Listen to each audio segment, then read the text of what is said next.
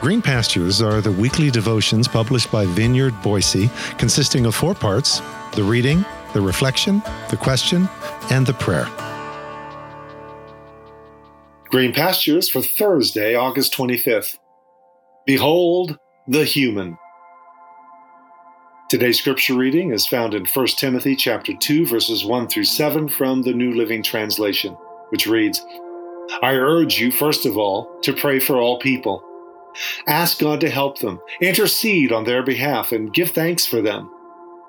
Pray this way for kings and all who are in authority, so that we can live peaceful and quiet lives marked by godliness and dignity. This is good and pleases God our Savior, who wants everyone to be saved and to understand the truth.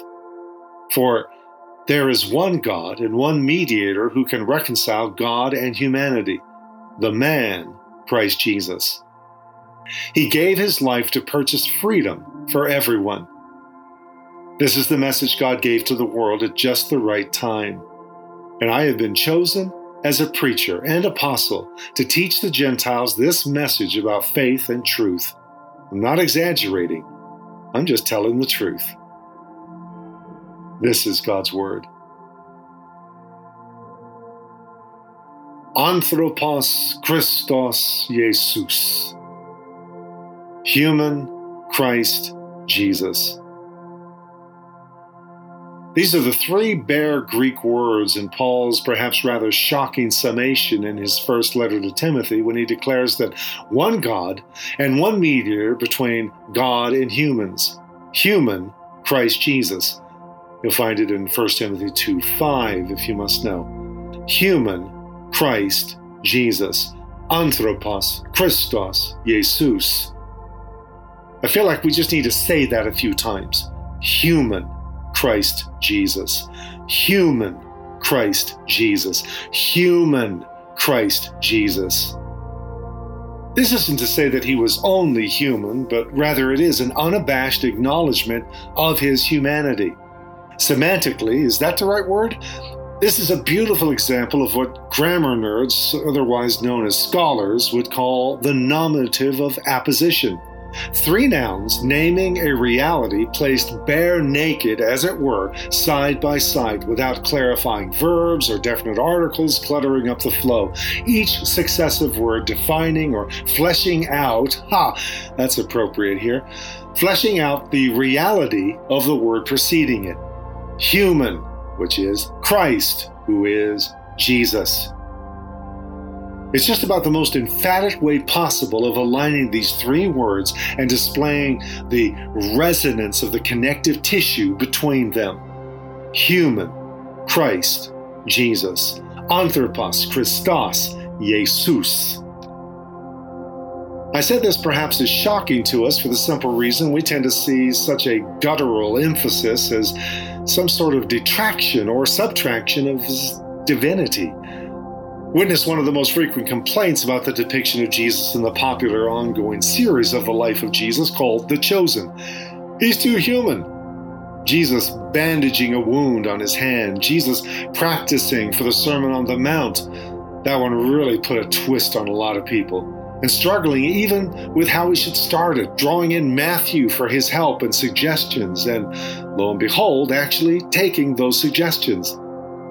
Jesus seemingly making things up as he goes, and of course, laughing, telling jokes, trying to start a fire, and playing with children. Far too human for far too many people.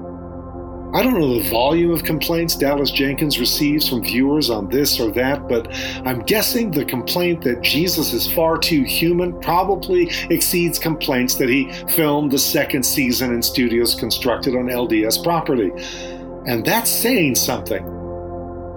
Human, Christ, Jesus. We struggle with this.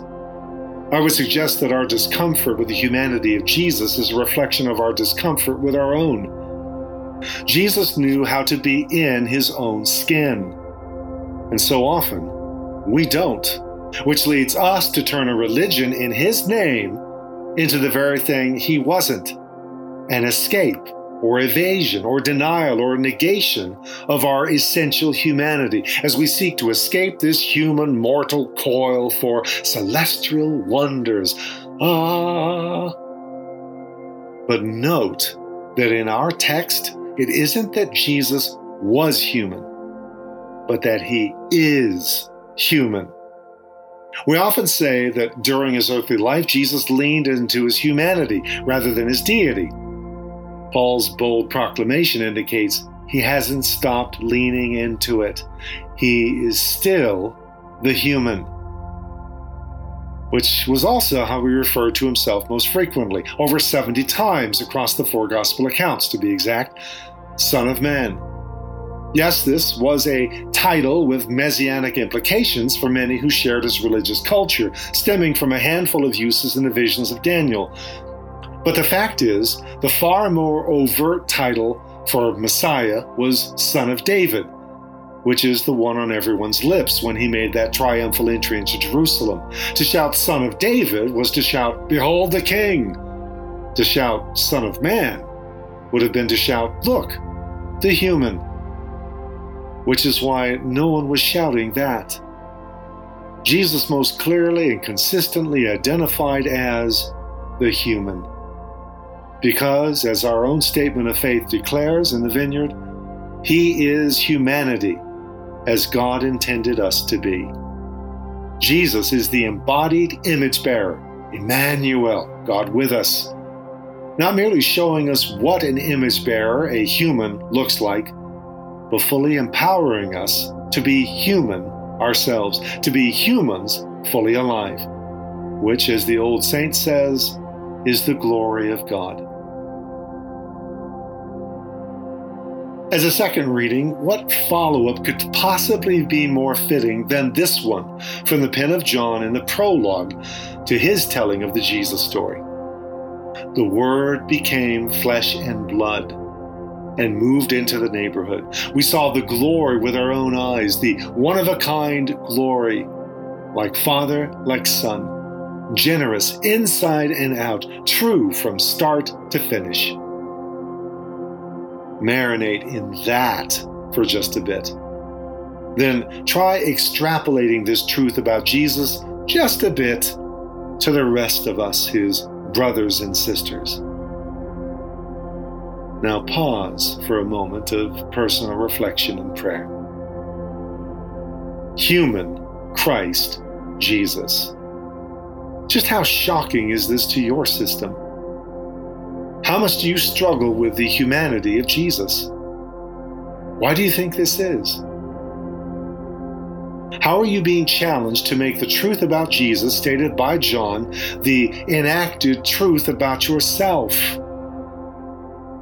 How are you being challenged to be at home in your own skin, to be flesh and blood as you move into your own neighborhood, displaying the one-of-a-kind glory of the divine image bearer, generous inside and out from start to finish?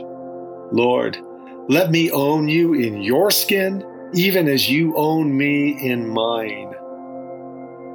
Let me be flesh and blood, human, in my own neighborhood, displaying the one-of-a-kind glory of you in me, the restored icon, remade in the image of the Son of Man.